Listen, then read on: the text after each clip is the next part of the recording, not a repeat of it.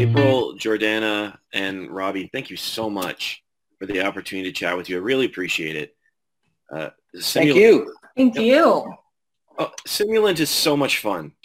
It is so much fun. I had a blast watching it, and I was just wondering, it must have been a blast making it, but for all of you, what was it that excited you to bring this story to life?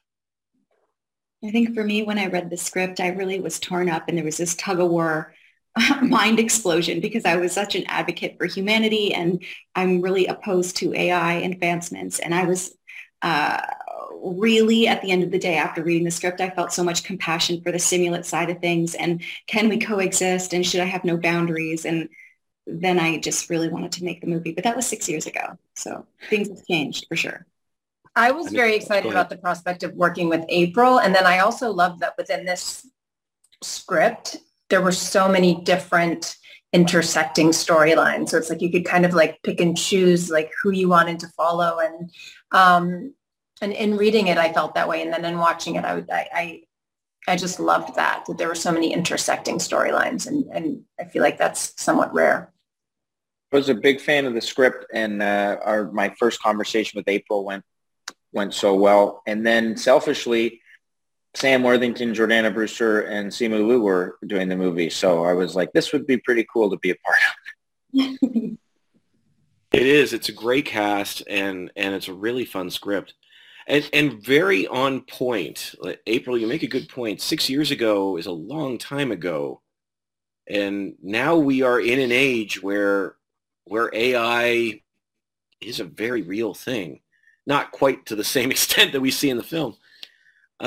I was just wondering, though, for all of you again, do you think that we need to be, we need to be as nervous about these sorts of things as we see oftentimes of films, or should we have a little bit more compassion and openness?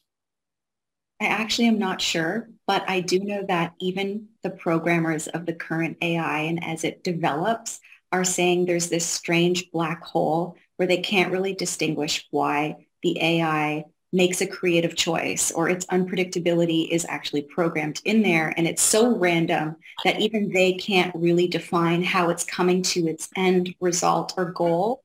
And that sort of does make me nervous, and always will. Just if we can't really predict what it might do to human beings, to humanity, to itself, that's a little bit of a terrifying thing. And infinite knowledge too is also something that scares me. I'll always be a little scared, a lot scared. Yeah, I think that if some of the leading minds in the field are saying we should probably dial this back a bit or take a break, they probably know better than I do. So maybe we should.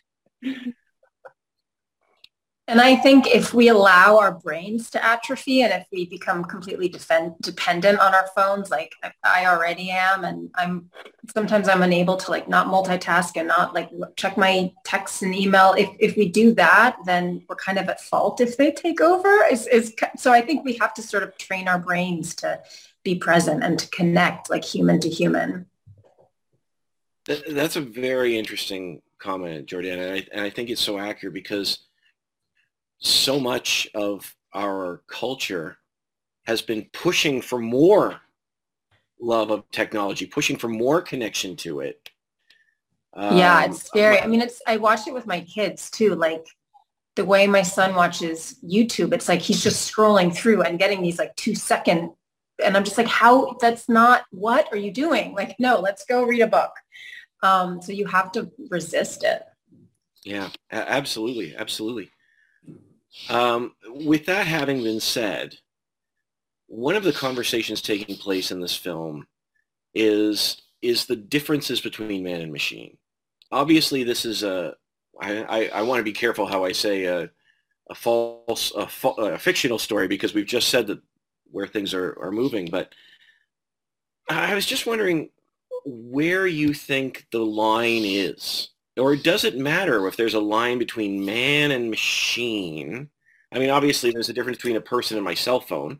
But in this film, there seems to be this conversation of what it means to be real, to be human. I think a unique concept that really drew me into the script as well is that they were able to sort of download their most current memories every night. So they would go into the capsule room and they would download their memories and their special idiosyncrasies that kind of make them human. And I feel like we sort of gave away our biggest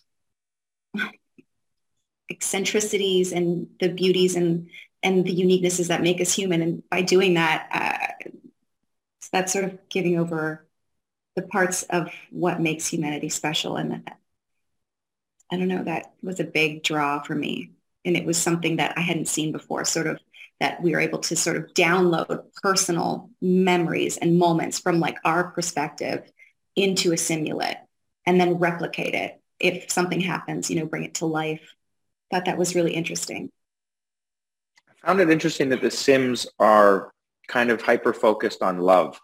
And that's, if you look at it, like, it kind of looks like that's their main goal is, and the thing that they want the most, which, you know, maybe that's the most powerful emotion that you leave, you know, this earth with. And that's what kind of drives their, but it's interesting to look at, you know, Jordana mentioned earlier that the Sims seem more human than the humans do. And it's almost like they're the ones that are more hopeful. They're the ones that are trying to continue living. And the humans are just kind of going about what they think their life is. Yeah. And, you know, there's this wonderful conversation with that. You know, we've talked about this with love and freedom, and even its relationship to the soul. You know, the Sims in this film seem to have more soul than the human characters. In many ways, it's really fascinating. I was wondering, between just as we start to wrap up here, what you hope people take away from Simulant. I hope people argue about it. I hope, because like I would do what Faye does. I would try and bring my wife back. I would try and probably regret it, and it probably wouldn't be the same.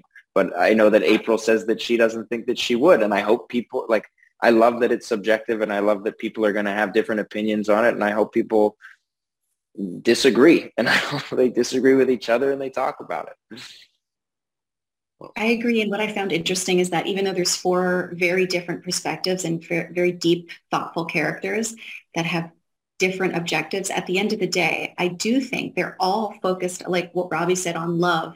And it's sort of like, what's the purpose of life? At the end of the day, isn't it just to love and be loved, or just to love? Isn't love the answer? And I love each one of the characters. Their root is love. And I love the end of the trailer sort of has love prevails. And I think that we're all so different. Everything's so different. But then I love that the core theme is just single sort of love. And I hope that everybody has compassion for everybody else's, like Robbie said, different perspectives and ideas on what they would do, because you kind of understand each side of the story. Absolutely. Absolutely. And actually, you don't know, but I'm an AI right now. So you've been speaking with me. No. We did know. Oh, dang it. I knew it was the kid stuff in the background. I thought it would. Anyway, thank you all. Thank you all so much. I really do appreciate it. And the film is wonderful. Have a great day. Thanks a lot. You too. Thanks for supporting the project.